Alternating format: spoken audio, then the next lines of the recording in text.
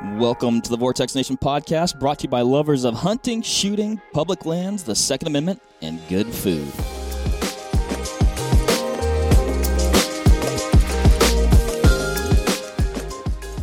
All right, what is up, everybody? Jim to my right. A lot of notes on the old YouTube comments. You made an appearance in a podcast not long ago, and a lot of positive feedback. People are like, oh, Jim's back.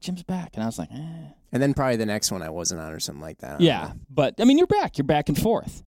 I'll be back in more often now, I believe. I think so, too. And I am happy about that because I like it when you're here. Thanks, Mark. That's nice. And I think the people like it when you're here as well. Thanks. That's nice, people. We're joined by a couple of folks here that you're familiar with, Jim. Yeah. We got Mike Griffin and Justin Lipska from Vortex Edge. Jim, I don't know if you know this about you, but you like to come up with some pretty wild topics. Yeah. And we have one of those today. So wild, in fact, that I'm going to basically take this and just hand it off to you because I feel like you have a lot of ideas. And to me, I guess what this podcast is titled, can I say what we're titling it, this one? Please do. Prepping for War on a Budget. Oh, man, it just makes me all giddy hearing that. It makes you giddy, and in my head, I'm like, that's impossible. Explain what's on your mind and what we're going to talk about today, because I don't think it's possible. I'll take There's the hand nothing. off. Prepping for war and budget are not, they don't do this. If you're not watching on YouTube, Right. They don't mesh. Okay, here's the handoff. Bam, take it. Favorite running back of all time. What do you think? Barry Sanders. Yeah? Is that yours? That's a good one. I really like Tiki Barber on the Giants. I like Marshawn, man. Oh, yeah, he's good. He's always fun. I like his interviews. His interviews are great. Yeah. So, okay, I have my printouts. Actually, it's a phone, so I'm going to pull the millennial thing and just, have a phone out while I'm doing something that's supposed to be my job. So, we have Mike and Justin across the table. Now, the reason Mike and Justin are here is because, Mike, both of them actually, I should say for starters, both of them have been at war, in a war zone, doing war-related things in their past, in their previous lives before Vortex. War stuff. Yeah, war stuff, Mike, if you listen to one of our previous kind of actually prepping-related podcasts that went really in-depth into some of the medical stuff, then Mike's background in just sort of all types of medical things. That's kind of one thing that gets brought up a lot of times when people are talking about sort of this preparing for war sort of topic. And so he's got a lot of experience there, and he loves gear. And he's dedicated a lot of time in his life to learning how to use it at a high level. And then Justin has been part of an elite fighting force, and he's actually had to train with severely limited resources and time at times other people how to fight in war. So it's very kind of I think fitting that these two are here. Now, how did this topic come about? I think that's part of what we can kind of lay the foundation here for this. I noticed, Mark, because I consume various types of content on YouTube and whatever it is, like many people do, many of our listeners, and I believe even some of you guys do. One of the topics that's always intrigued me is the whole societal collapse, fallout, everything goes wrong, suddenly we're at war. You were previously just some regular John Doe who would go to work and just kind of be an average guy, and now all of a sudden you're a soldier fighting in a war. Your desk job just got a lot more interesting. Yeah, maybe a lot less desky too. Yeah. And it's on your own home turf, and it's the Red Dawn scenario, right? I mean, people have made movies about it, they've made video games about it. As terrible as it would be, and I think, this has happened in other countries since the dawn of time. People have invaded other countries, and suddenly you're at war and you've had to fight. As terrible as it is, it's also just like this extremely captivating topic, I feel, for so many people. Now, because of that, there are YouTube channels and there's influencers and people and like people that a lot of people look to who talk about this idea of like how to prepare for this sort of thing. And one thing I've noticed is that if you follow along with what different people are saying, it can very quickly add up in terms of cost and time needed to learn how to use a lot of the stuff that people are talking about, learn how to do a lot of the stuff people are talking about. Basically, it becomes a significant investment that would require a lot of sacrifice to, maybe what you do on a day-to-day basis. Now, I don't think this podcast, I want to make sure that people know that this isn't intended to make fun of people who really have dedicated a lot of time and resources to prepping for something like this, some sort of big event, some sort of, whatever it is. That's not it at all. In fact, I think that a lot of people look at folks who do that and they look at that like, oh gosh, I wish that I could be that prepared. But they also understand that there's a lot of, sacrifice and stuff that would go along with it in terms of, hey, on my weekends, I really like to, do other stuff while, I'm not at war. I really enjoy going for bike rides. And so I may not be able to do that if I'm going to all of a sudden start preparing for war. And yeah, Jim, you might be like, oh, I really want that thermal device. And then you're like, oh, but I also really like to eat food. Yeah, exactly. There's that too. So there's the time aspect of it, if you can actually afford some of this stuff. And then there's also what I see all the time. You'll see somebody who's all kitted out on YouTube and they're like, this is what you need to survive. This is what you need to fight. And I'm adding it up and I'm at least 5 figures. I mean, many times. Yeah. And so it's like, I actually went through and I created a list. Like I said, if you're into this stuff and if you do it, hey man, free country, you can do it. That's awesome. Oh, I think it is awesome. And when I watch content like that, I'm like, I want to do that. I want that. That's awesome. Yeah. That's cool. I wish I had that. And I would feel more prepared if I had those things, Jim. And honestly, I think you do need I don't know where I still don't know where you're going because I think you need those things to be prepared. Okay. Well, if you kind of look at it, past couple of years, it was kind of going on with the world. You had COVID. So that was kind of a big spike in some of this. Totally. What's going on right now in Eastern Europe, that's kind of a big spike in some of this as well. Yeah. So that just sheds more light on, I guess, the subject. It does. Can I bring something, just like a quick side note? Sure. And then I'll get to my very fun list. I did that. some maths. Yes. And maybe we'll cut this out. Maybe we'll include it.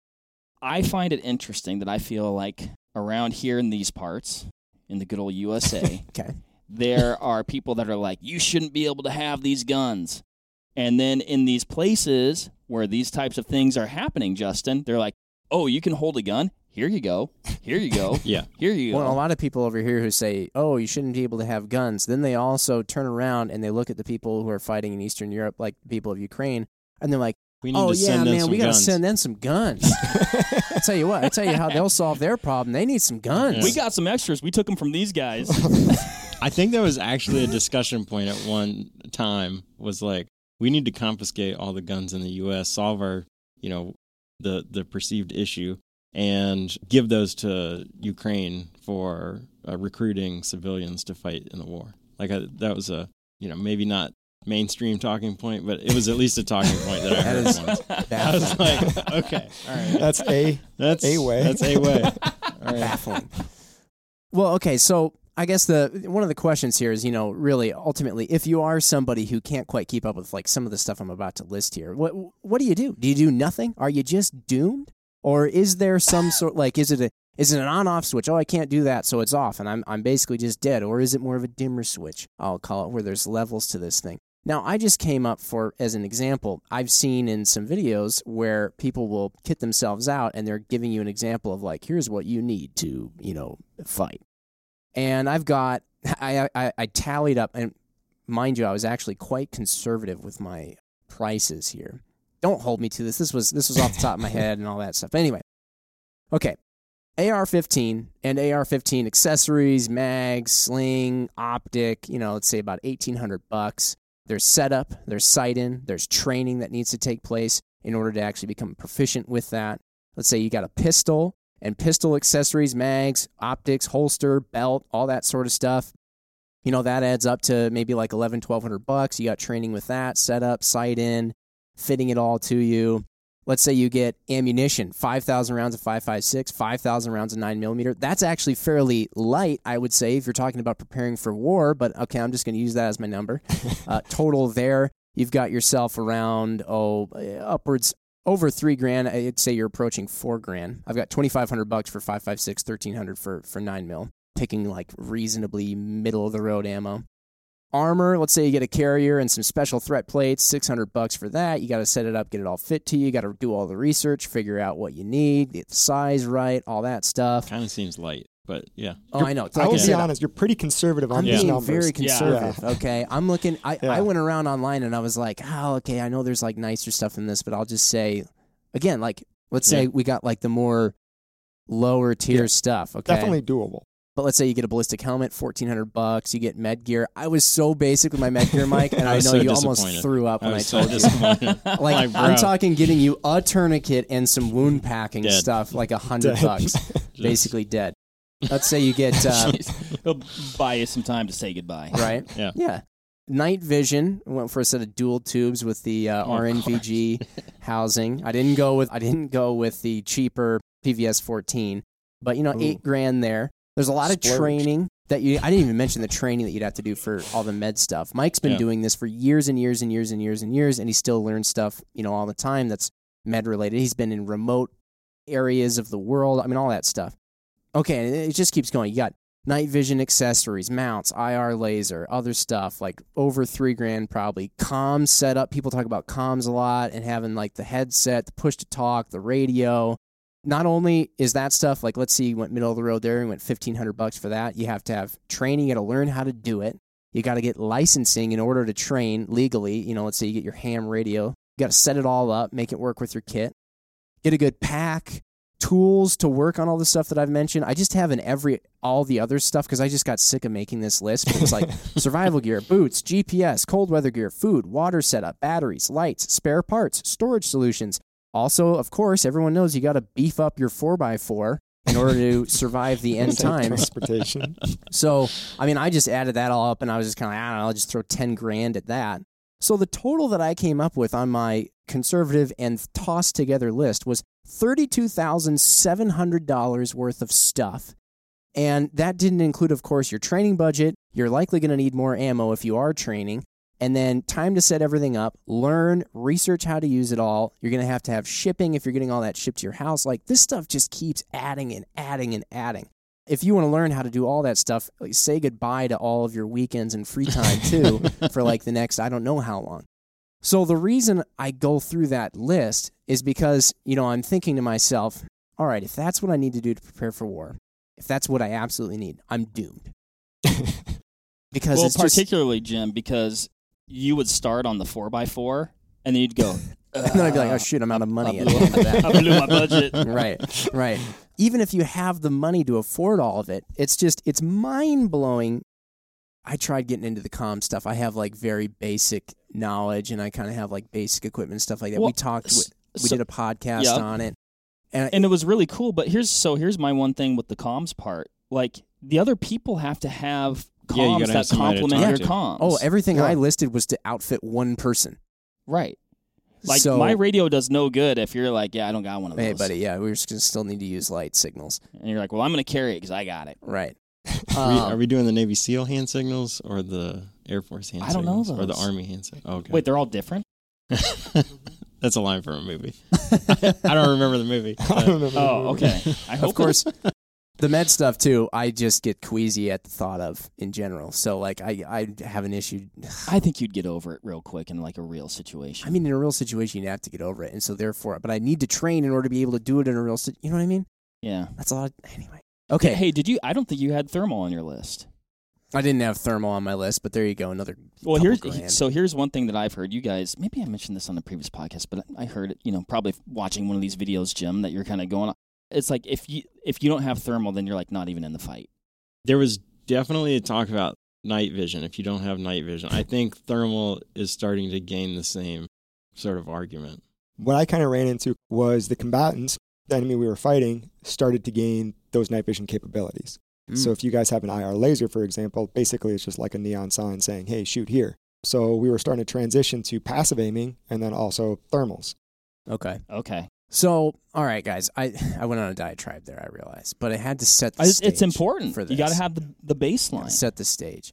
So in your guys' experience, the thing is, like, having been at war and having a lot of knowledge of the gear and stuff that's involved and used in battle, there's so many people out there, and we're talking to a lot of people in the USA who have a lot of freedoms to get a lot of this stuff, right? There's a lot of people out there who just aren't going to be able to.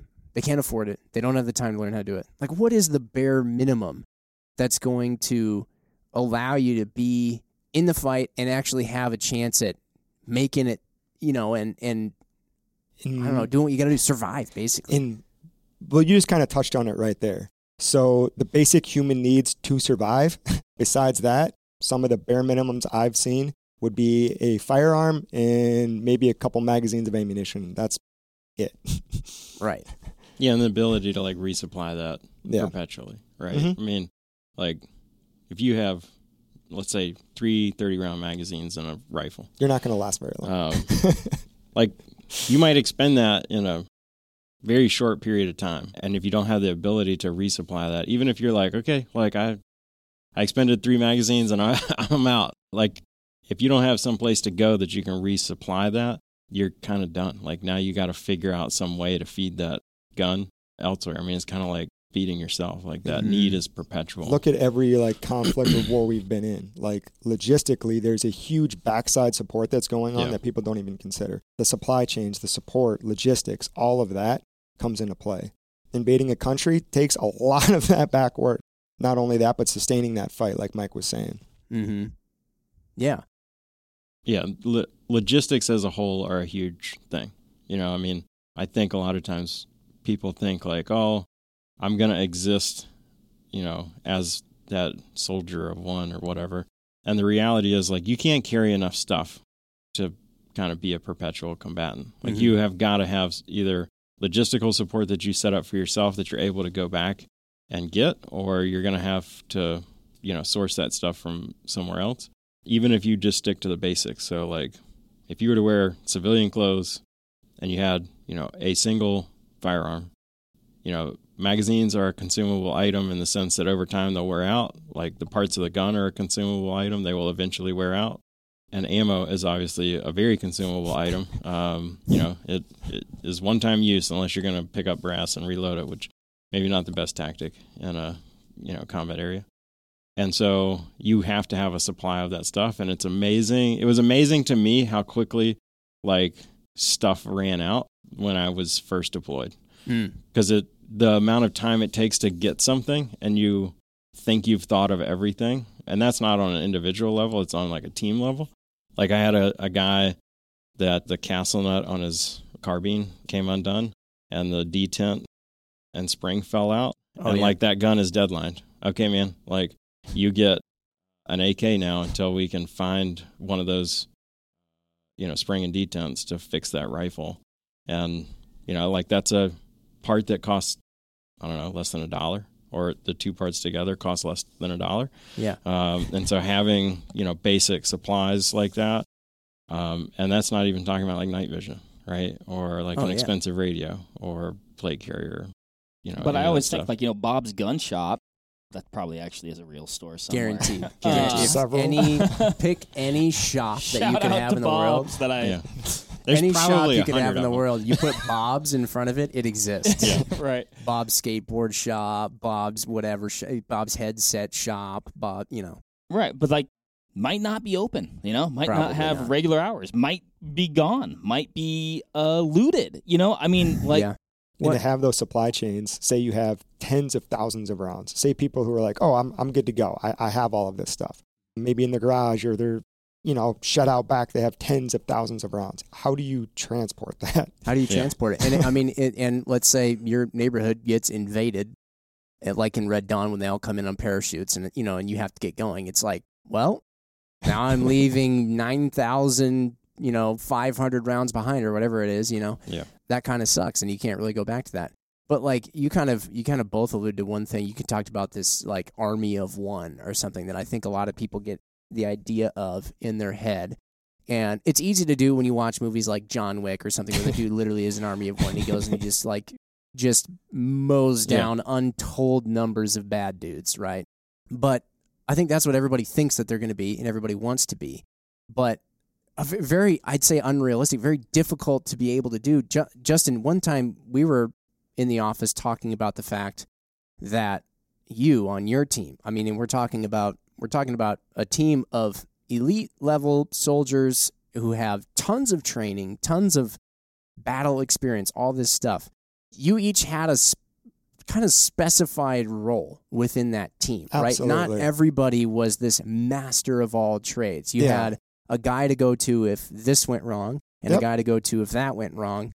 And that's on like the top of the top teams out there. So if you think that like in addition to your day job and your family life that you're all of a sudden going to also with the sliver of time you have left over, or if you manage to find a way to not need sleep, become greater than that, it's just hard Yeah, jack of all trades, master of none. Everybody's kind of heard that phrase. You can invest a lot of time, say, in communications, but then maybe your medical starts to fall off. Or Yeah. maybe you're really medical heavy. Now your proficiency in, I don't know, maybe firearms or weapons kind of goes down. So there's that kind of give and take. So when you assign like individual roles and responsibilities, it kind of spreads that load. And then you have that subject matter expert, Mhm. which really aids in basically the capability of that unit. Yeah.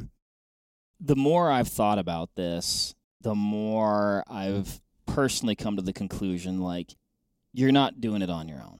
No, a Yeah. lot of people mentioned that in our prepper podcast we first did. We were just kind Yeah. of like pontificating on stuff. They were like, "Yo, you need a team. You need a Yeah. squad." You need a team, you need a squad. And I think, looking at some current events and things like that, I think you need to plan on I think the only way it works is if you have government support.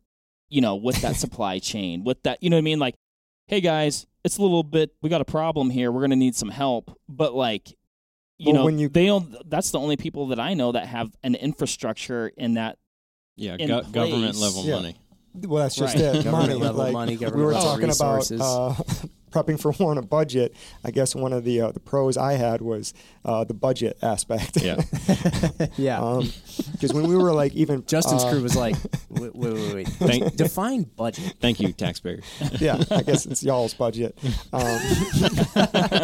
You're welcome.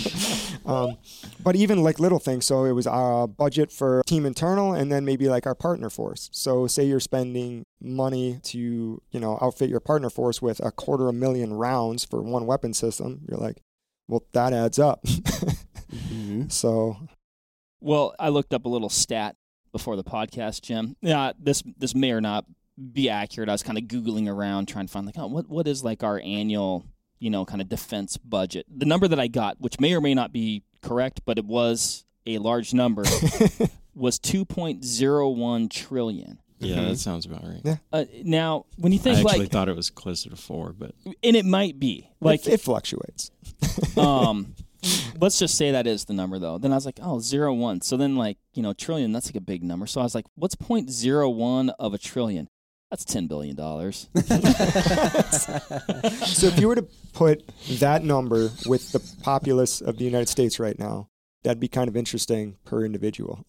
like Yeah. what it would cost to, or what you could do with that amount of money to like I'm gonna Yeah, to Right. outfit outfit Now, 330 obviously million people. like, we need, I don't know, like a tank, plane, jet, like, or missiles, things Right. like that.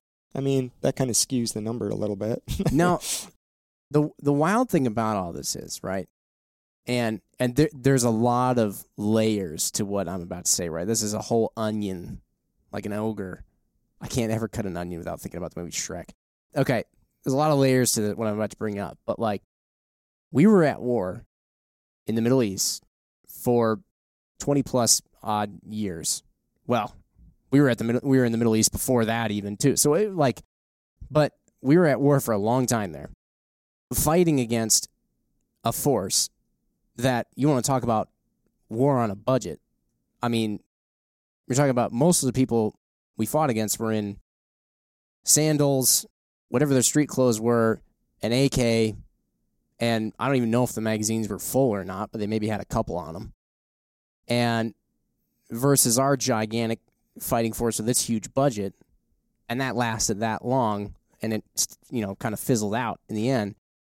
Now, part of the layers that obviously you need to bring into this is like a lot more of them fell than we did. So, certainly there's something to be said there. The training and a lot of the resources that we have behind our force certainly helped keep a lot of soldiers alive. But like the idea that you need all that if in order to avoid just getting completely mowed down or just having your country basically go from being a free country to suddenly occupied by some communist, overlord in like a week. is kind of, I don't know if that's the case, because we've seen that. And we've seen, over in Eastern Europe, you have a big giant fighting force coming in, and then a lot of people suddenly being, turned into soldiers and fighting off a large fighting force again with minimal resources and all that. I don't think it's a great spot to be in, where all of a sudden you're just sort of like, I don't have anything. Somebody give me anything, and I'll just, I'll run at the bad guys. But I just think there's something to be said there. Well, you kind of alluded to it. Everybody kind of touched on it already, is the resources, right? I feel like what made them such a formidable force was the resourcefulness of those individuals and those groups. The resourcefulness that we saw was pretty incredible. What they would do, what they would kind of rig together. Some of the improvised explosive device, right? Yeah. The IEDs, they're just that, improvised. And they never would have got to that level. And being, I guess, prolific as they were, as if they weren't resourceful. They were very resourceful. I mean, I feel like some of the greatest engineers are born when their country is occupied by a fighting force and they need to try and fight back. We look at the French during World War II when they were occupied by Germany, and you have some of these basement guns being made and all this other stuff, wild things. And you have, even unfortunately what's been the bad guys against us, you have some of those people in the Middle East and stuff like that. I mean, it's just people's ingenuity has to go up. But yeah, it's just kind of it's a wild thought to think about, what is the bare minimum that one needs in order to be able to fight off bad guys in a war situation. Yeah, I mean, I still think it goes back to, as an individual, I said this on a previous podcast, knowledge is power and it weighs very little, right? And so even understanding concepts of things and then learning to use what you have, I think sets you up for success. So maybe if you look to the conflict in Eastern Europe right now, watching people that had never handled a firearm before get handed a wooden model of an AK and okay, we're going to do small unit tactics with this. You just say bang whenever you want to shoot. And that's their introduction to fighting. But, being resource limited forces you to either be creative or fail. And seeing some of the stuff that people came up with is pretty impressive. I mean, even in that conflict, you look at the use of off-the-shelf drones and relatively inexpensive munitions that have been turned into pretty capable devices that if we were to send off and have one made would probably cost 100 times as much versus hey, I'm going to go buy, a DJI whatever drone and I'm going to figure out a way to release something by turning the lights on and off on the drone, and it might drop a med kit, or it's probably going to drop a frag grenade, and make that out of something that's very, very inexpensive. But if you have knowledge of those skills ahead of time, hey, I know how to fly a drone because I used to be a person interested in photography, and then adapting that skill to the current conflict, I think that's a level of resourcefulness that is available to anybody, right? It doesn't cost a lot of money to be good at some sort of technical skill. I mean, I don't think I'm saying anything that people really don't agree with here, but it's so much more important to know how to use a few things that you own rather than to own everything and really not know how to use any of it. You know what I mean? I mean, you think about situations where, I've been getting a little bit more into golf this summer season, right? And you see these videos and everybody wants to see what does it look like when a pro-level PGA Tour player plays with the cheapest set of golf clubs on Amazon? What do you think it looks like? They can frickin' smack it way better than anybody else can. You know what I mean? What does it look like if you give a professional race car driver a Yugo? They can probably thrash your butt in a Mustang GT. It doesn't matter. Knowing how to do something well can make up for lack of resources. And like you said, I mean, the knowledge is power. I mean, and Justin, you kind of went into outfitting your partner forces that you had overseas. Mike, you guys outfitted partner forces and security and stuff like that where you were too, right? Yeah, so the teams that I worked on, the first team I had the most involvement in like kind of the day-to-day logistics and outfitting guys and getting them trained up. Later on, the leadership teams were larger, and so we had more, by having more people in the leadership team, more people could kind of specialize and be like, okay, man, like you're kind of the quartermaster and you're taking care of that stuff. On my first team, we basically had like me and 3 other dudes and 120 guards. And so we issued those guys, you know, like boots, pants, shirts, plate carriers, plates, helmets, etc. They got a locally, or it was purchased in country AK and a fistful of magazines and ammo. And, you know, we would take them out to the range, get them qualified, do ongoing training.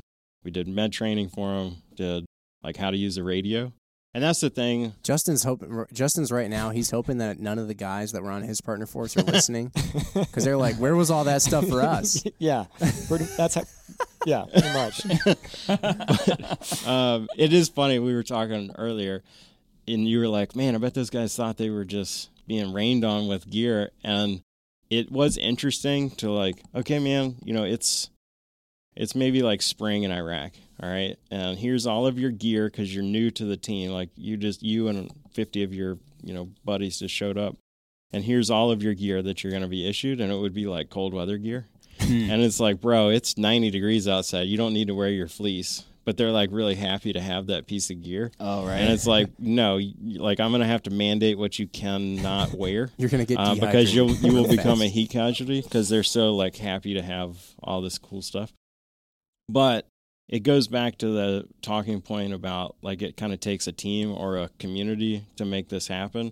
So the guys didn't have to be like they wouldn't have passed like an amateur radio test, right? Right. But they understood when I would go over like how to use a radio with them. Like, hey, here's what the PTT is. Here's how to swap a battery out. Here's how to select the channel that you're on. Here's how to do a basic like radio report of like talk or this is me. This is what I'm trying to communicate in a concise manner, you know, like direction, you know, what the event is, etc., distance, all of those things. Like they didn't have to know. Like, no, you hang up first. They didn't have to know like how the radio worked in the sense of like radio theory, but they needed to understand like, okay, I press the button down, I wait for a fraction of a second, and then I start talking, that sort of thing. And you know, like, what do I do if the radio doesn't work? You know, like how to problem solve that issue. And kind of interesting you bring that up because individuals don't know what they don't know. Right. So you may have a group of individuals who may be on that level. At the same time, you may have another group of individuals who really aren't 100% positive how a firearm actually works with firing that projectile. Case in point, say maybe an individual was linking 50 caliber rounds. And in order to, I mean, they're pretty big rounds and there's a little bit of friction with the links. So in order to get them on there, maybe that person didn't understand how primers worked. So when you're hitting a 50 cal round, all right, with the projectile, all right, against the primer to try to get it seated in the links, that individual explodes that 50 cal round in their hand. yeah. So you have that level of individual trying to train them versus trying to train up a person of like, oh, we're going to send like a situational report via radio. Yeah. So it's really interesting on where they're at. Kind of. Yeah. There has to be at least a baseline established. Yeah. Of Well, some sort. And thinking of or taking what you just said into consideration in this scenario, right? Like even if you're the person who's gone through the process of being, say, like more prepared than a lot of the people that are around you, you're going to need the people, you're going to need the help of the people, of a lot of these people who aren't prepared, and you might be having to become the teacher. You know, and again, take into consideration, you know, people, you don't know what you don't know. Like it could be completely foreign concepts. You know, I mean, I can think of, you know, I doubt, you know, most of my neighbors know how a cartridge works. You know what I mean? Yeah. But those people might end up being on your side real quick. Right. Yeah. And yeah, I mean, you know, it's one of those things like we talk about, like what is the bare minimum? And I don't even know if you can really get at an exact bare minimum. It's going to change on who you are, where you Yeah. are, what's going on. Well, You know, you need to have some means of protecting yourself, some means of survival, some means of fixing yourself. And look at you! Oh my gosh, big party old school. foul. I know. Sorry, I Mark's, turned it on. Mark's phone My just phone went off. rang, and then I lost my phone earlier today, and so then I turned the ringer on afterwards because I was worried Right. about, and then that's what happened. Right. You know you're over 40 when you keep your phone on loud all the time. I haven't had my phone Just gonna ringer say it. on in years. But anyway, we're at, so, you know, you have to have some means of like protecting yourself. You have to have kind of the things I was talking about, but also you have to know how to use it. You gotta understand. If I have a guy who shows up, let's say, you know, Mark, we'll start a camp.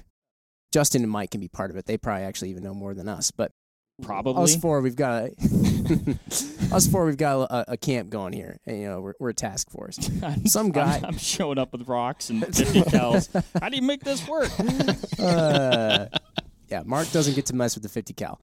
But like some other guy shows up, let's say, and he shows up looking like a dude fresh out of whatever is the latest awesome one-man versus everybody's special ops. I'm a Navy SEAL Ranger operator, whatever. And he just looks amazing. He's got all the right stuff, highest end. Doesn't know how to use any of it. I'm going to be like, hey, you can cook food.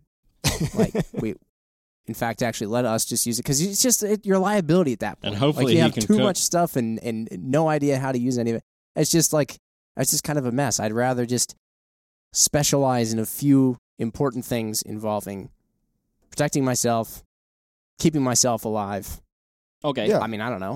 What Well, more is there? you think about that individual who has, say, a good portion of your list.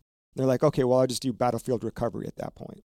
So if I need it, I can, you know, recover it, you know, via the enemy, you know. But say they're not Wait, firing what on do the you same mean? What do you mean? battlefield recovery. He's not so referring to asking the bad guys for something. Like, you sort of have to there wait happens to be until, a, you have to wait a until gun they're laying on the ground. So asleep. they don't need it anymore? Yeah. Yeah, Right. He's taking a nap. They're sleeping. So, but say that item that I am recovering isn't what I'm utilizing, right? Maybe it's, you know, this AK, and I've never touched an AK because I hate the AK platform and I'm just strictly AR guy. Well, I mean, if you have a basic understanding of, say, like the 8 cycles of operation, you could probably get that firearm into employment. So going back to like the knowledge is power thing, even if we did want to do battlefield recovery, a lot of people out there maybe might not know how to drive a manual. Yeah. All right. So I'm going to use their vehicles if mine goes down. Okay, cool. The only vehicle available right now is a stick. Can you drive a stick? No. Okay, cool. Yeah. All right. Same with the radios. Okay, I'm used to this radio where I just push the button and I talk. Well, cool. Now I have that, you know, those other platforms of communications. Do I have a basic understanding? How do I apply that? You know So- you know what you need to be? You know what the minimum requirement is? You need to be a farmer. Yeah. I mean, You're that's not just wrong. it. You're not wrong. They're resourceful. Dude, they know, like, they can fix anything with it. It's like, oh, the combine is broken. I got a clothesline hanger. I've got, you know, a chip clip and some rope fixed. Done. I got a stick welder in the garage that I've been using for the last 65 years on this farm. Done. You know, like, they just figure out how to make anything work. no, you're it's right. being I mean, resourceful. the resourcefulness Yeah. is And- strong there. We were talking about this down at Edge before we came up here. Like, this has just been like every now and then I'll just research different stuff. The concept of the Minuteman has always been of interest to me. And if you think about it, like, you know, a lot of them back in the day, they were farmers because they had to feed themselves, or they had other, you know, technical jobs in the community. But almost everybody would hunt in order to put food on the table. And like that skill of shooting was a thing that, you know, was necessary for combat. And so it was just like this thing that not everybody, but a lot of people already knew. And then, okay, they had a certain level of physical fitness that they were able to, because they had difficult day jobs, you know, it was just part of their survival. And then it was just, okay, we're going to ask you to be ready to go, you know, in a relatively short time frame of notice. And you didn't have a ton of equipment, but you had the ability to feed yourself. You were clothed, you know, you had the ability to obtain water, and you could probably do what was reasonable for first aid at the time. You But- probably understood how to be outdoors. Yeah. The Like, general you had, area. basic land nav skills. You had the ability, which is probably the best ability, is the ability to improvise. And it was born out of necessity because, every day you had to improvise, right? Yeah. Like you were kind of forced into that role regardless. That's just it. And that's where I think the disconnect happens with people when they just think about like buying new stuff for this, right? So like I want to prepare for war. I need to buy a bunch of stuff. Yeah. And it's like that's one of those things where a lot of skills that you really actually need are, like you said, Mike, I think you hit the nail on the head. They're born out of necessity. And they're born out of, I don't have the money or whatever it is that I need in order to do this job perfectly, maybe as it was originally manufactured or intended. And so therefore, I need to figure out what is needed in order to get my end result done. And so like we live in a time now where people like there's such instant gratification, they're not always willing to like figure stuff out. It's almost like you really don't need a huge budget. Time is one of the things that you need, and I think a lot of people fill up their time in their given day with just so much stuff it doesn't allow them, and that's why we like instant gratification, because we're like, I don't have time for that, just like I'll buy it. I don't have time for that, I'll just whatever.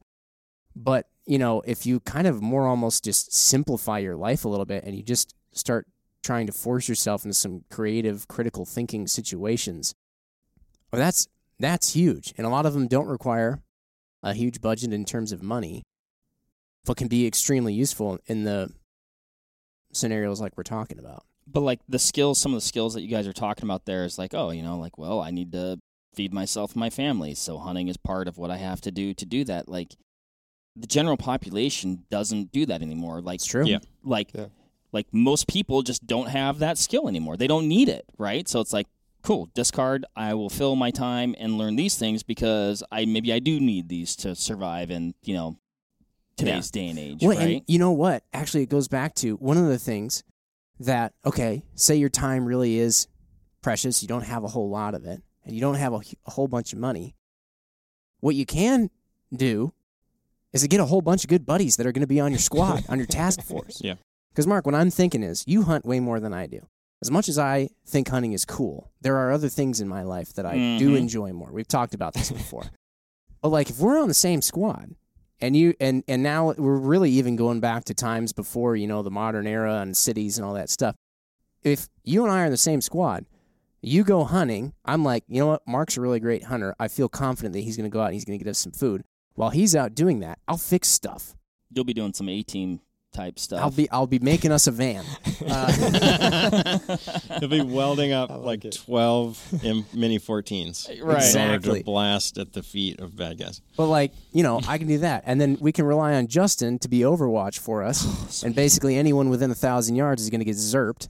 And then Mike, if any of us gets hurt, can come over and fix it. So it's like that's where Mike, I got zerped. like it seems more and more like the ultimate answer is to create a squad and stop trying to be this one-man wrecking crew. You're actually going exactly where I was, I guess, being led mentally, and I really want to get your guys' take on it. But that's what I was like, we're talking about being prepared. Do you actually have to, get your crew and be like, hey, this is my skill set. Maybe these are things that I'm working on. Jim, you're awesome at mechanic stuff. Fantastic. Vehicle breaks down. Guess what, Jim? That's your job. Like you said, Justin's on Overwatch. Mike's patching dudes up. But then also, in today's day and age, if you went to your neighbor and said, hey, I'm putting a crew together. Do you want to be on it? You probably aren't going to get invited over to dinner again. You know what I mean? If you enroll in my 8-week program.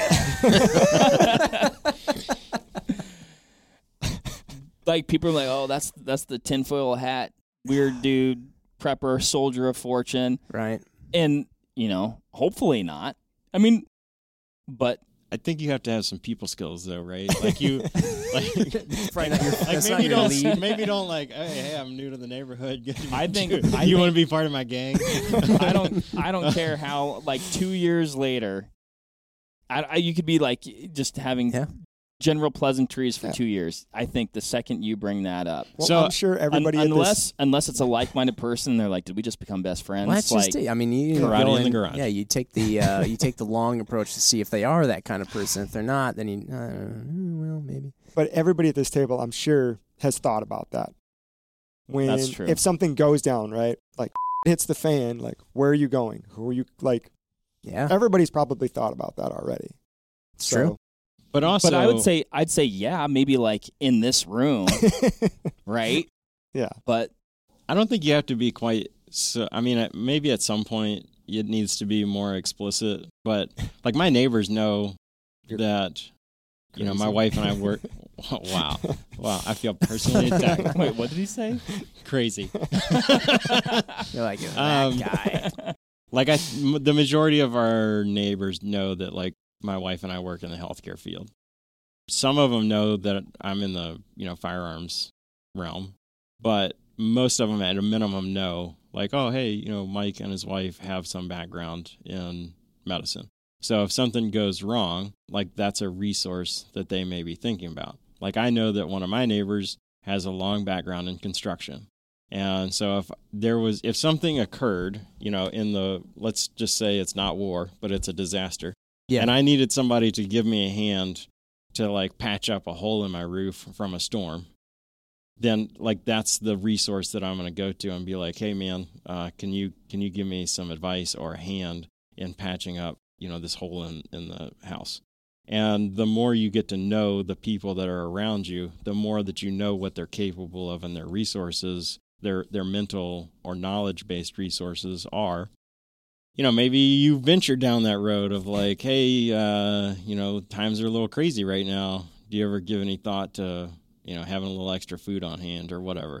I honestly think it's an easier conversation to have. Maybe you don't start out. It was funny to get the email for this, prepping for war on a budget. You know, it's been on my Outlook for a while. At Vortex, you can just send that email. That's Hey, normal. bro, you want to prep for war on a budget? Yeah. And they're like, yeah, I'm down. Yeah, but you know, Honestly, I thought it was a required course from HR, and then I found out we were podcasting. But But if you kind of think about that, that happens on a much larger scale, like networking, Yeah. right? So, for example, when you brought up the war, you know, for the past 20 some years, right? We've been in the Middle East. Like the U.S. wasn't in that alone, right? Yeah. We had staging points Yep. for like invasions and things like that. So there was a lot of networking worldwide that took place that people might not Oh, yeah. realize either. We were Mhm. getting our guys in planes were getting calls from British guys asking them to drop bombs, just like they were getting Yeah. calls from you know Yeah. U.S. guys on the ground like that. You know, there was crews, Yeah. and I mean even you look at just the fact like our military in general is just Yeah. I mean we recruit soldiers to come and fight, and there's different branches, and the different branches are kind of like you know the Army's on the ground and they're like yo, I mean they got planes of their own too, but the Army's on the ground and they're like yo, dude in an F-15, I could use a missile right there, and dude in F-15 is like. You got it, brother. Absolutely. I mean, our partner force when I was deployed in Afghanistan, they were from Eastern Europe. That was our partner force there. So kind of intriguing.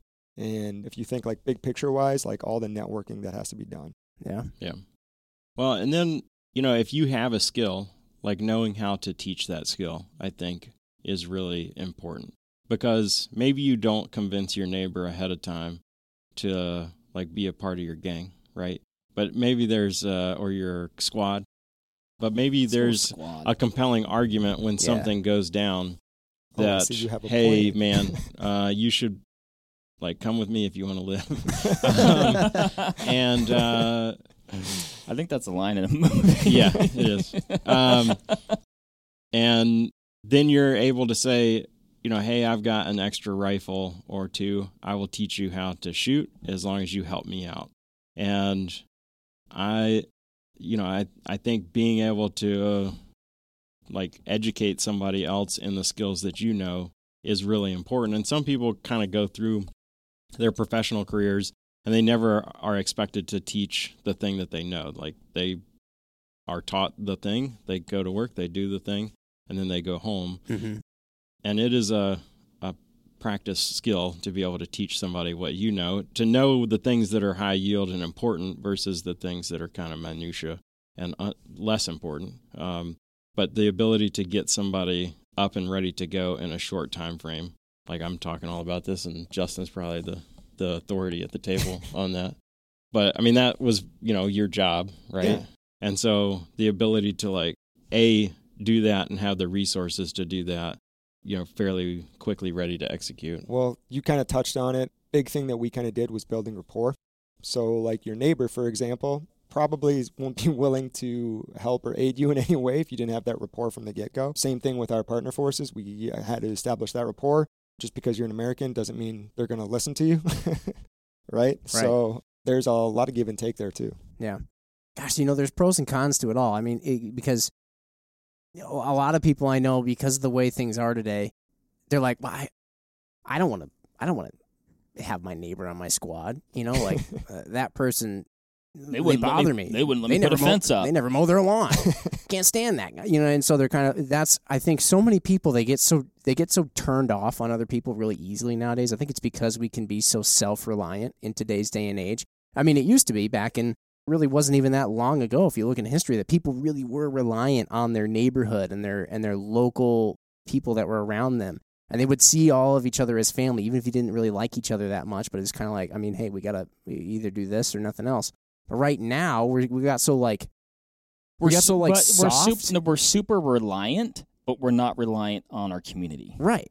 And so it's made us like soft, but in a really like kind of tough exterior kind of way. Isolated kind of way. And a little, like a little bit grouchy hermit kind of way. Well, so that's why everyone wants to be kind of this like. So if you are prepping for war, it's probably not going to be overseas. It's probably going to be on your front lawn. If your front lawn is going to be your neighbor's front lawn, so whether you like it or not, they're involved on some level. Yeah. And, even if it's like Meemaw lives across the street, I mean, there was videos out from the early part of the, recent conflict that like entire towns got together and made Molotov cocktails. I mean, it doesn't take a tremendous amount of skill to do that, but it's a thing that needs to be done, right? If you're going to try and repel tanks coming through your village. And so maybe the, Meemaw across the street isn't going to take up a rifle and fight shoulder to shoulder with you, but like she can collect intel and watch, the comings and goings while you're grabbing some sleep, that sort of thing. I mean, I think up your XYZ that's or whatever it is. Going on for decades, even in the U.S. Look what happened in World War II. Like all the, industrial production kind of shifted in the U.S. kind of during that time, right? Ammunition factories kept popping up and things like that. Resources kind of got diverted. So Rosie the Riveter. Yeah. That's another thing. I guess a lot of people who haven't worked in that environment, they don't realize all the stuff that needs to be done. And there isn't always like, yeah, I'm going to go down to the Walmart. Or I'm going to Amazon Prime it. Yeah. There's going to be there would be a lot of rude awakenings if this did happen where people are like, oh, crap, we need this. And they go on their phone and they're like, oh, my phone doesn't work. Oh, wait, there is no Amazon. Oh, wait, there is no. Well, that's where I was going with that earlier comment. Like we're like, and I include myself in this, but like completely and like utterly reliant on these systems that we've developed over time, depend on them, take them for granted, and then all of a sudden, poof, they're gone. Yeah. Maybe there's not food at the grocery store. People are like, I'm just going to reload ammunition at home. I'm going to use my digital scale and I'm going to plug it into the wall. There's no power. Yep. Now we're using what's that one thing that you had, Jim? The reloader where you use like a hammer and a little scoop. Yeah. Oh yeah, you just fill the casing up to the top, right? Yeah. Like that's how you measure your charge out. Yeah, you can reload like 308 literally with a hammer. I don't remember where that is. It's pretty awesome. I did it right here, actually, and it's the reason this little mark is on the table. It's been here. I always like run my finger over it in every episode. But yeah, and of course we're kind of talking about the way that people are nowadays, and it's kind of like, oh, I don't like my neighbor. He didn't let me put a fence up or what. And you do think like a lot of times it's sort of the same situation where I think all that stuff goes away real quick. It goes away real quick, but it certainly would be better if you already had the rapport to begin with. You don't want to necessarily be like, oh, there's Russians or whatever falling from the sky right now and in parachutes, and that like, hey, now let's shake hands and try and figure out how to be buddies here. Well, not only that, but like all of a sudden you're like, you guys are in the thick of it, and he's like ditches you and he's like, remember that fence? Well, I bet you wish you had it now. But so there's that, and it's like gosh, I can't remember what I was getting at. Well, if you look at 9/11, that's pretty much what happened then. Mm-hmm. Like everybody was like trying to put all that stuff to the side, but like you said, is it too late at that point? Yeah. Well, yeah, I think people do that a lot where, I mean, you look at sports and you think the U.S. Olympic team, right? Let's look at the U.S. Olympic basketball team, something made up of a bunch of dudes from other teams who never really played together all season, and then they get tossed on the same team, and they get tossed with some other coach that probably maybe only one of them has ever been coached by before. And, I mean, usually those guys tend to do pretty well. Maybe the basketball isn't a great example because basketball is kind of, I don't know, like there is an element of learning how to work with each other, but it's a sport. You know, you've done it the same way for your whole life. But, you know, then like people who rooted for XYZ player on one team and then, you know, other people who rooted for another player on the rival team, they can get together because like, well, now our guys are on the same team and this is the U.S. So, like, that does happen, but, you know, I think, anyway, I'm kind of on a diatribe here, but like, if the rapport was established earlier, I think it would be better. Yeah. Just, I think we're at least alluding to earlier, you working with some folks that maybe you were helping prepare for war on a budget, like limited type resources. Like, what does that baseline? It's tricky because you it sounds like you guys did have that larger infrastructure. We can go backing over what you were doing, the equipment they actually had. Yeah. So the equipment that they had internally. So whatever they were outfitted with their country, their military's country. They had vehicles. So in this case, Toyota Hilux pickup trucks. Classic. They had. I'm convinced Toyota Hilux pickup trucks actually just apparate from like the ground in third world countries and stuff. Like they just sort of like appear. They worked extremely well. Hey, do you follow the Instagram page? I think it's Toyotas of War. No, but that sounds awesome. Yeah. It's something like that, and it is. I think it's. follow. I think Hiluxes are like manna in the desert in the Bible, where it is like sometimes God is like, "You people look like you could use some help. Here's some Hiluxes." Anyway, sorry. So they had those. They had those. So they had their transportation. They had clothing, just regular like tops, bottoms, nothing crazy, and boots. As well as their firearm. Quotation mark, like combat clothing, or just like they had clothes? I would say combat clothing, but it was literally a long sleeve shirt and pants that were the same color. Okay, sure. That's about it. Matching's important. Yeah. But besides that, their rifle with maybe 3 to 5 magazines, like Mike said, that may or may not have worked. Hopefully they were full. Yeah, and then an AK that, again, may or may not have worked. Okay. Besides that, that's what we had to work with, I guess. I don't want to say work with, but that's the material that we had to fall in on. So we would bring in like basic stuff to kind of sustain them as an individual, such as maybe like, I guess, kind of those human needs, right? Mm-hmm. So whether it was protection from the elements, maybe like a sleeping system, you know, gets a little cold in the desert at night. Like maybe something to hold their ammunition with. So maybe like a belt, some magazine holsters, pouches, things like that. Canteen, water bottle, what have you. And that was basically the gear that we had, as well as maybe a ballistic helmet. It would get to about 130 in the heat of the day. So if we did issue ballistic armor, it would have been worn for maybe like that initial shock and awe, maybe a week or so, and then that would be put to the side. Did you ever have guys put like cardboard or magazines in their plate carriers so they look like they had plates on? We did not. My guys did that. We did not issue. That was like a thing we had to inspect. Really? Like, yo, dog. Yeah. You got shit in? Or, excuse me. You heavy. got your stuff in? Cardboard works. And then basically supplied the ammunition and then the training. So ammunition would be upwards of probably for like maybe a partner force of say 30 individuals, maybe 250,000 rounds. And I would say that'd be you guys went in on ammo. Yeah. I put 5,000 rounds of 5.56 and 9mm, and you're probably sitting there like, that's going to get you through one of my training sessions. Justin's like, per week? How big of a team was that? About 30 individuals. 30, okay. So that would be on the light side. I can't remember the numbers that we had to kind of forecast, but that was all brought in on the front end. So if we came in with the ammunition, that was the ammunition we had for, say, 6 months. Mm-hmm. So anything we brought in, 6 months. And then after that, it was pretty basic stuff if you guys want to kind of think about it as a whole. Transportation, basically life-sustaining items, firearm, and ammunition. Then it was just training from there on out.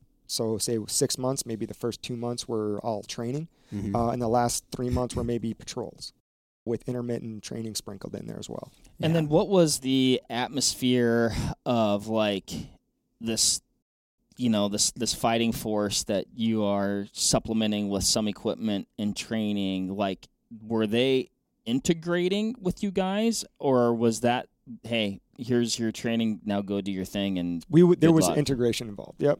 okay, So, and then also, obviously, if you have kind of the way we approach it, like on some of our shooting classes down at Edge, if you perform a certain drill with a certain set of equipment and they're looking at you and they have maybe less than ideal, like firearm, go ahead and shoot that drill with their firearm and be like, yeah, it can be done. It's same thing. So, Oh yeah. Yeah. If you show up and you've got the Yeah. $3,500 AR and all the nicest ammo that you're shooting in, it's Absolutely. sweet optic and lasers, Yeah. and then guy with a bent AK is like, So hey. going back to that rapport building, right? So we would be like, all right, we would also have foreign weapons that we would bring in and kind of train with them. They'd be like, okay, yeah, you can see us like training you shooting this weapon. All right. Okay, now we're going to go back to what we want to use. right. But a lot of it was probably the rapport building for the first, initial portion. That was the thing that I always heard about the fighting force that you were a part of, Justin, was that there is an incredible ability to create like infrastructure and do training and get like other people spun up on it. I mean, that's like a lot of what your group was like good at. Yeah, absolutely. Which is huge. I mean, that's another one of those things is like you guys could have gone in because you're very well trained and very good at fighting and stuff like that and like done work. But you force multiplied yourself, which I think is kind of one of those words that gets overused. But anyway, That's honestly what we were but considering. I mean, you literally Yeah. did. You force multiplied yourself by Yep. being like, "Hey, my squad of I don't know how many guys you had. Let's say like 20 could do some serious work here, or I could take 30 extra guys, or like a couple crews of 30 extra guys, and now we've got a big Yeah. old honking crew. And we could do even more work. Yeah. That's pretty cool. Yep. Do Do you think that translates over to this domestic just? I honestly think it does. You kind of train the trainer, like Jim said, like force multiply. It's kind of the whole, I mean, look at, Mike touched on it earlier, France, right? Kind of did the Mhm. same thing there. That's honestly how The my unit resistance. came to during be, the World War II. OSS in France. I mean, Wow. I like you hate to say it, but ISIS. Yeah. I mean, that's what they did. I mean, the thing you kind of mentioned it was sort of like you step on a cockroach, you turn off the lights, you turn on the lights, and there's 100 more cockroaches, and you're like, Yeah. I'm the human here. I have raid bug killer, but like somehow Yeah. you just like exactly. they just keep coming, and that's frustrating to an opposing force. Is when you're the force that they're fighting keeps multiplying, and it's like if you're this one man army, that's really awesome. Maybe you take down a bunch of bad guys with you, but eventually there's like a Hellfire missile headed your way, and if it hits you, then Yeah. your little army of one is done and Yeah. cease to exist off the face of the Or planet. just 4 bad guys. Yeah. Like, Yeah. I mean, At that's some point, you got to sleep, right? or a Like, bad guy that's just better than you. Well, if you look at like conventional units in the military, they would have like a combat load, kind of going to what you were alluding to earlier with your round count, right? So a combat load would be 7 magazines, 210 rounds. And then also they had like, I guess for enemy, ratio, I think it was 1 to 3, something like that, 3 to 1. It's kind of where they were okay with, conventional wise. So you have to think about that aspect as well. Mm-hmm. I think the training aspect of it is obviously very important. I mean, we've got you two here, Vortex Edge. Vortex is training entity here at Vortex. We put on some awesome classes in pistol, carbine, long range, night vision, hunting as well, hunter marksmanship. I mean, there's all kinds of stuff that we do at Vortex Edge. Check it out. So the training is very important, certainly learning how to use what you do have. Now, that was one of the things that I kind of went into is if, of course, you go out and you buy the whole catalog, add to cart everything on Palmetto State Armory, add to cart everything in Midway USA, add to cart whatever it is, then you probably have a little bit more training yet to do. But I mean, if you just hit the basics and you just learn how to use a firearm, use it well, and then that can be employed to protect yourself. I mean, what do you guys say? This is probably going to come across as like a gag me with a spoon type thing because I'm asking people who work for a specific training entity to tell me what to look for in training. But I think the thing you have to realize is that like these guys realize that we don't have the bandwidth here to train every single person in the United States. You know what I mean? Like it's just there's going to be other trainers out there, other trainers that are really good who can put on training for you as well.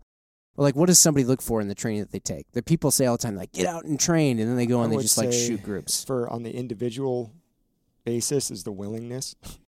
So if you're even talking about war, kind of like Mark said earlier, you have that neighbor and it just starts running away, the willingness isn't there. Yeah. So I would say willingness is going to go quite a long ways. What about, so like, what should someone look for? In terms of like, okay, I want to go take a class because I want to learn how to like shoot my AR better or whatever. Like, what kind of stuff in terms of the classes that they're looking into? Or like, what type of, maybe if it's not even that they're going to take classes, but they're going to do their own training. Like, what kind of stuff is important? Yeah, so I'll answer that from my perspective. And this is, like, I've started out taking what I would term more like tactical classes. And I look back kind of on my path through firearms training, and I look at like the next generation of shooters that come through. And I kind of wish I had had somebody to put me on the course of more like, competitive style shooting early. And then have somebody introduce me. Competitive shooting in a war podcast. So here's my Mike. Is that like if you build your foundation from that standpoint and then you specialize, because to me that's like a foundational thing. Like, can you shoot accurately? Do you have good gun handling skills?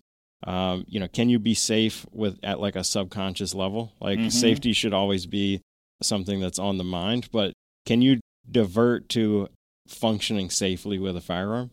The gun handling component, like basic marksmanship, like all of that stuff just kind of can run in the background. And then you can go and take that tactical class, and you're not like trying to learn the tactical component and trying to learn how to shoot straight. Does that make sense? Yeah. As opposed to like, hey, you're going to show up to a fighting class and you have to learn how to shoot straight while also learning, all the tactical stuff. Right. And I think, shooting from the performance side is a good way to build that foundation so that you can do that stuff. And then if you want to learn the, context-specific tactics, that is one path that you can take. Yeah. But if you just start out like going down the tactics side, then your foundation, it may take a little bit longer to develop. Yeah. Basically, I'm not saying that you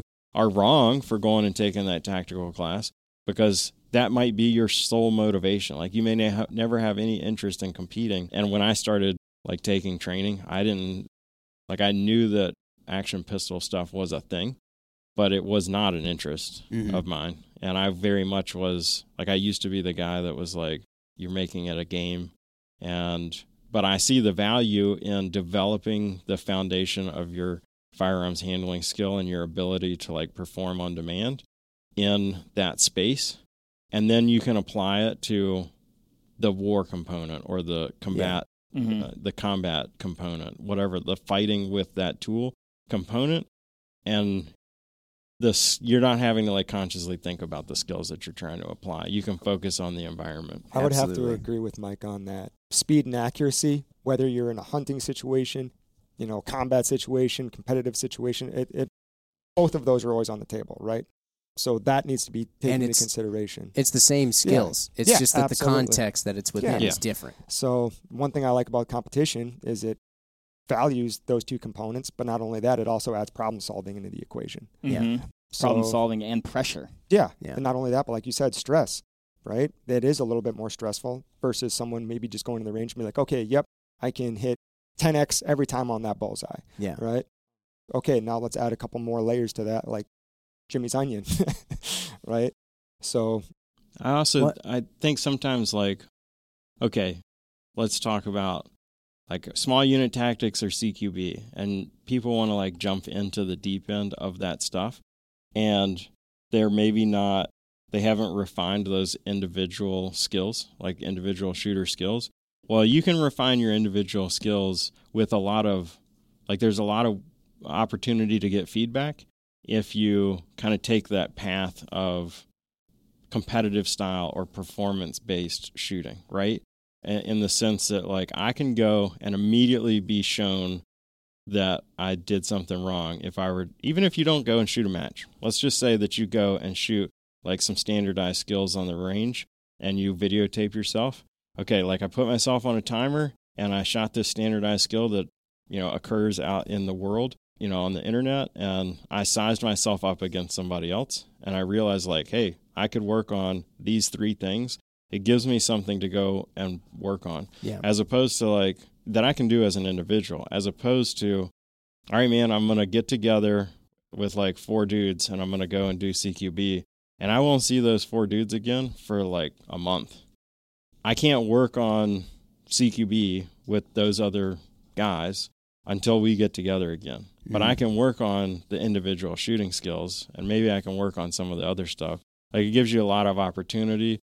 And I would say that when I think back to, like, early reporting out of the current conflict that we're seeing in Eastern Europe, and that person being handed, either a real gun or an airsoft gun or a wooden, fake gun, and the guy's being interviewed like, yeah, man, I was a graphic artist last week, and now I'm being, I have volunteered to defend my country. Like, I bet that guy wish that somebody had spent, even 2 months showing him some fundamental skills, and then he went and like shot a handful of drills, versus like, hey man, they're literally on the doorstep. Here's your thing to go do a small unit tactics drill, and you have no basic marksmanship training. Like, I personally think that should be like mandatory. Like, I think like just a life skill that you should have as a like it should be taught in school. It should be taught in school. Yeah. Like, I mean, and it is. Oh, you're 18. Here's your 2 months of training. This is how you shoot a firearm. This is how it goes. Bang. Don't point it at this guy or anybody. Yeah, basic. And it is funny, Mike. You bring up the people who want to just jump right into the deep end on CQB and stuff. Small unit tactics and things. And so many of those people, the reason they want to do that is because they're like, if I'm just going to word it in a specific way, they're like, I want to be moving dynamically with a firearm. I would like to be doing that at some level of rapidness. I would like to find myself in a situation where I'm coming around a corner and I'm raising my gun and I'm shooting and I have to put shots on accurately, and, I have to like take, maybe some sort of like rules of engagement into account, whatever it is. And if you think about that, it's like I just described actually a competition stage. You just decide. Yep, exactly. But, if you applied that to the CQB, like the difference is maybe, okay, I'm in a stack, and so, and the other difference is like the target might shoot back and there's a bad guy. So now, like, if I had the competition side of things down, I have the whole moving dynamic with a firearm, taking my safety off, making it, I have all that down. It's just now that's almost become a subconscious thing, or at least less of a conscious thing. And now I get to focus on the tactics side. And so it's so true what you were saying. And I mean, but it's funny because those same people will look at competitive shooting and be like, yawn, I just want to do the cool stuff like CQB. And it's like, a lot of the stuff that you think is cool about the CQB is actually the competitive shooting part. And in fact, a lot of the stuff that makes it CQB that's not the like fun run and gun part is kind of boring. If you think about it, CQB essentially could be considered as a USPSA stage, for example, without opposition. Without you walking the stage first. Right. Right. Yeah, but it's just, it's like, I mean, anybody who says it doesn't apply, it's like, do you think that a cop who's learning a pit maneuver with their pursuit vehicle would be better if they've never driven before and we're like, now we're going to teach you how to drive and do a pit maneuver at the same time? Or if they were like a kid who grew up doing go-karts and who grew up doing like dirt oval track racing and all that other, and motocross and all that other stuff. Like, do you think that person's then going to get in a cop car and be a little bit better probably at performing a pit maneuver? Absolutely stinking-lutely, yes. Yeah, dude, 100%. I mean, so it's just funny. When Mike was saying that, I was like, yep, I mean, that makes a lot of sense. When I've done very limited competitive shooting, Jim, and this goes back to how do you want to spend your time, right? Yeah, I hear you. So, I totally get that. If I have spare time, I'm gonna hunt and fish, right? You're gonna work on cars or but you put yourself in some unique situations with hunting and fishing. But anyway, well, and so I'll get there as well. But yeah, you watch like a multi-gun match or something like that, where I mean, it's like it's footwork. It's like improvise rests or things like that. You know, when we did that PRS match, it's like, oh, now you have this rest. Now you can shoot like this. Shooting off of a rock, now a Connex. Yeah, shooting, rock, Connex. Oh, now you have to shoot between these stairs. These are actually all situations that could potentially come up. And if you've been there before, like, it helps out a lot. You're like, oh, I remember. You just kind of, like you said, it's subconscious. Like, well, I know what I'm going to do in this situation. Like, these things are happening over here. You're kind of like all this input is coming in. And you're like, yep, I'm going to go down here and I'm going to shoot from here and I'm going to do it like this. The gun part's taken care of. Now I can just think about the bad guy part. Open up some bandwidth to think about all the other stuff that you need to think about instead of like having to think about, all right, it's time to take my safety off. Oh, I really need to, do this with my trigger. Oh, I really need to think about what I'm doing with my sights, that sort of thing. Like now that stuff kind of happens. And now that being said, I will say something that will probably make the diehard competitive shooters, maybe a little upset, is that like if you want to prepare to go to war or be like a value added in a combat type situation, you need to kind of be a generalist. You can't only be the guy that can shoot really fast and accurate. You also need to be able to like land nav. You need to be able to communicate. You need to be able to like work as a part of a team. You need to be able to lead. You need to be led. Would you say, Mike, that you may also need to be in shape enough to move more than 25 yards before taking an hour break? Yep. It would be, it would benefit you to be able to do self-aid and buddy aid. Like there's a pretty long list of skills. And so sometimes I can remember like working with a particular competitive shooter and he was like, yeah, I just don't understand why XYZ doesn't know how to shoot better. And I'm like, yeah, I get it, man. Like that guy gets paid to carry a gun. He should shoot better. Absolutely. He also has a lot of other stuff that he's responsible for. And you only have to be good at shooting in order to fulfill that job title. Right. And so, yes, you still need to put the effort in to be good at shooting. But if you want to be well-rounded for that thing, you should divide your time up against some of those other skill sets. And I don't mean you need to understand, like at the level of a communication sergeant, radio theory, but maybe you know how to like turn a radio on. Choose a frequency, not a channel, but a frequency for 2 radios and hand a radio to another guy and be like, hey man, if you need to call me, like use this. Similarly, like okay, go out and do some basic land nav, like play a little geocache game and get a little bit of land nav, both GPS and map and compass. Like find other activities that will make you well-rounded for that stuff. And that kind of ties it back into being on a budget. Like maybe go out and do the activity and then decide what you need to buy instead of buying the stuff and tell yourself like, hey, I'm going to do this activity one day and you never ever get to it, right? Like go out and do the activity.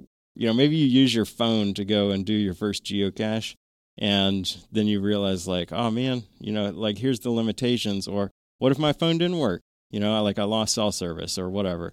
And well, what gear would I need to do that? And you're already like involved in the activity before you buy the gear, instead of buying the gear with the plan to get involved in the activity. Does that make sense? You get better at an activity if there was a period of time where you had to improvise before you bought the nice stuff too. But I mean, hey, preparing for war on a budget, Mark, what I've gathered is get the bare necessities in terms of like have a gun, have a lot of ammo, and maybe have a few accessories for that. You got to get an optic, of course, for any firearm that you have. Get some friends who maybe know other stuff than you. Mm-hmm. Shoot some competitions, and also be a farmer. Be a farmer. Or try some things that bring you outside of your comfort zone, but force you to use critical thinking, and do those things, and then figure out maybe later on what it is that you have to buy in order to do them better. But it's just. And you did bring up the fitness thing, which I know I could be a lot better at, Jim. But fitness is cheap, dude. I mean, go out and run on the road. Time and effort. I mean, time, effort, discipline. Yeah. You don't need a gym membership, right? Like, you can body weight yourself to fitness. Yeah. I mean, then of course too, the other thing is if you have all the time and you got a bunch of money and you want to spend whatever it was, $35,000 or something that I came up, you want to do all that. Get the nods, get the thermal, get the best gun, get all that stuff. That's awesome. I think just like we've talked about, there's a lot of other considerations that you should probably take into account as well. I mean, you could probably force multiply yourself. Well, there we go. We're using that word a lot. I think that's that's one of those things where I can't remember. I feel like a bunch of military guys right now are probably making a drinking game out of us saying that. or they're rolling their eyes every time that we say it. But make yourself better than just an army of one that could just get wiped out, by some odd happenstance and then gone. Make yourself bigger than Well, that. think of we're talking about budget here, like creating, potentially a lot more of, quotation mark use that you're not hopefully having to fund, right?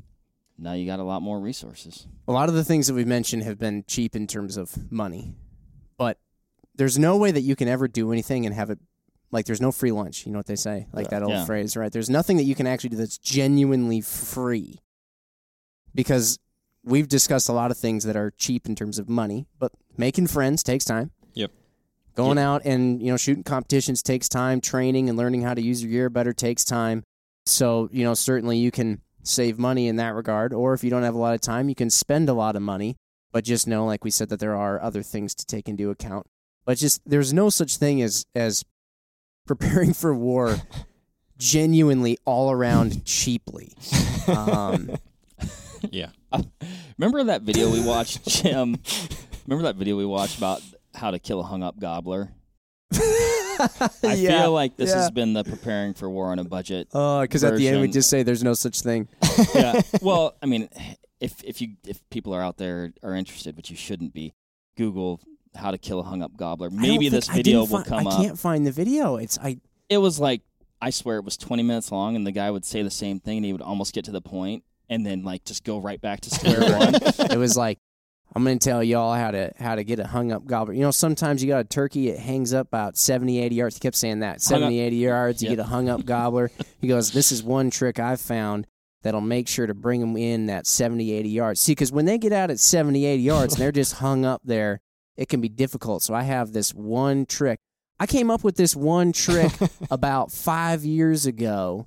And when I did, I had a turkey hung up 70, 80 yards. And see, the problem, and this was the 20 minutes of that. We actually didn't. We never found out. We never found out. We didn't get the secret. Just a cliffhanger. It's true. I don't know if the video just ended or if we ended. I think we gave up. We did. We didn't hit that point today, did we? I hope not. No, I think so. because this is a difficult. It's a good conversation. I love this conversation. I tell you what. I've got some solid takeaways though. As far as good ways to potentially every situation is going to be different. So I will say, we talked about this in the Med podcast, make good decisions regardless of what happens, right? And so, is it ever really a bad decision to get to know the people in your community a little bit better? No, not really. Is it a bad decision to, learn how to handle firearms safely at a reasonable level? Do you need to go out and be a GM level USPSA shooter and a national champion 3-gun shooter to be valuable at war? No. But if you learn how to have, basic competency with firearms at a safe level, and then you take it a little bit further, it's not going to be a bad decision. It won't cost you $100,000 to accomplish that task. Yeah. It shouldn't. If you get out and do more activities in the outside world, a byproduct of, let's say we go out and do more activities in the, outdoors, it's probably better for your health, right, than sitting around the house. And B, unless it's a day like today. Yeah, unless it's a day like today. Going outside is breathing a fire. Yeah. Literally just sucking the smoke right off the top of a campfire. It's particularly bad today. I wasn't going to let it hold me down last night, Jim. It was 8:30. I threw 40 pounds on my back. I did 3 miles around the neighborhood. That's way to go. You also have the equivalent of 2 years of secondhand smoke. I have black lung. Right. Anyway, sorry, Mike. So none of those things really have significant consequences other than, you're giving up time that you could put into something else. But, I think if you got up and went for a walk on a regular basis, particularly if you threw a pack on, that's not a bad thing to do.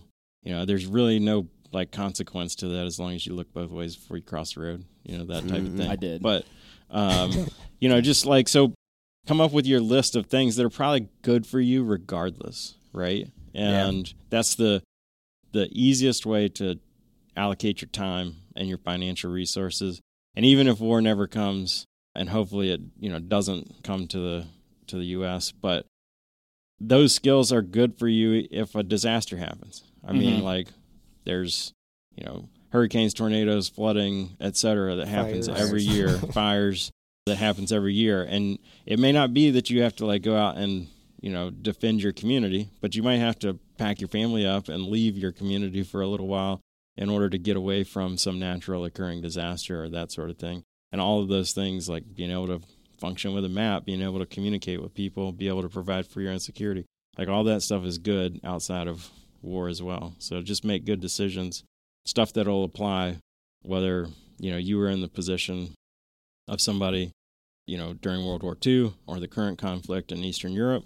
Like all of those things are probably a net positive for you, I guess is my point. I'm glad we got there, Mike, and thank you for that, because that's going to be my key takeaway from all this is being proficient with basic competencies, because you can do that on a budget. It is super beneficial. It'll likely come in handy at some point, like you said, whether what we're describing here happens or not, and you're sure as heck going to be a step ahead if it does. Yeah. And you will be kind of a jack of, you know what I mean? So you're going to be able to flex with the situation and likely be able to hopefully get through a lot of stuff. And frankly, those are things you can do on a budget. Yeah. And it's a lot less overwhelming. Like when I watch those videos, which are awesome, Jim, where it's like envy this and all the things, it's overwhelming. It's unrealistic. It's paralyzing, right? You're like, well, I guess I can't, just give up. Can't do that. It's like, well, wait a minute. Like what Mike was saying, or what you guys have been saying, build those basic competencies and I don't know. That's my takeaway. There it is. That's my takeaway. I really like that. Good takeaway. I listed mine out earlier. Jay? I'm going to go back. Remember what do we call it? Last thoughts? Last call? Oh, yeah, we used to do that. Well, I can't remember. We're kind of doing that again. We're doing that. Jay, what's your last call? That old cliche that everybody's said it a million times and people kind of roll their eyes, like, plan for the worst, hope for the best type of thing. But again, the best laid plan kind of goes out the window like as soon as the bullets start flying. And at that point, you're going to revert back to what you've been exposed to. So touching on the point Mike said, like kind of expose yourself to those certain aspects that get you outside your comfort zone. Because when like hits the fan, that's what you're going to revert back to, is what you know or what you can apply with what you've been exposed to how that could fit your situation. Yeah. I like it. That's and don't forget, if all you ever do in life is fly drones, then we could maybe use you on our squad. Yeah. Oh, yeah, I need to learn how to fly a drone. That's another takeaway. Or just find a buddy who flies drones. Oh, MC Ryan flies drones. Actually, MC Ryan does a lot. He's on the team. He's on. We already know that we want MC Ryan. Actually, quiet professional. There is a rare occurrence where you have that person in life who can be a one-man wrecking crew. Not everybody can. MC Ryan can. He's our own in-house John Wayne. Yes. Cool. I'm liking it. That was one of my favorite podcasts that we've done. I enjoyed it. It definitely made me think. Jim, close it out. You opened her up. Close her out. Well, usually we say something like, let us know what you think. I'm sure there may be some people who are like, look at these morons, and there may be some people who are absolutely. like, but that comment You're comes not with wrong. like a dividing line across the table here, Jim. It's mostly us. No, that's not what I was implying. But hey, I just think this kind of stuff is good conversation. Like we said before, it's the kind of conversation that maybe we should have more of, or we should be open to more of. So, I don't know, hit us up in the comments, and you don't need to do that. I'm not going to... The thing is, sometimes we're like, hey, let us know, like, what you... I don't want to be like, let us know what you're doing to prepare for war. Probably unless you want to let us know. Unless you do want to let us know. But, I hope you enjoyed this one. We had fun doing it. So. Yeah. It makes you think. It's a does. good exercise to make you think, Yeah. So. Well, we'll see you on the next one. Bye, everybody. Have a good one. See ya. All right, that'll wrap it up for this episode of the Vortex Nation podcast. Thanks, everybody, for listening. If you like what you hear, hit that subscribe button, give us a review, or leave a comment. We want to hear what you have to say. If you have a question or topic suggestion, let us know that as well via the Vortex Nation podcast YouTube page or any of Vortex's social platforms.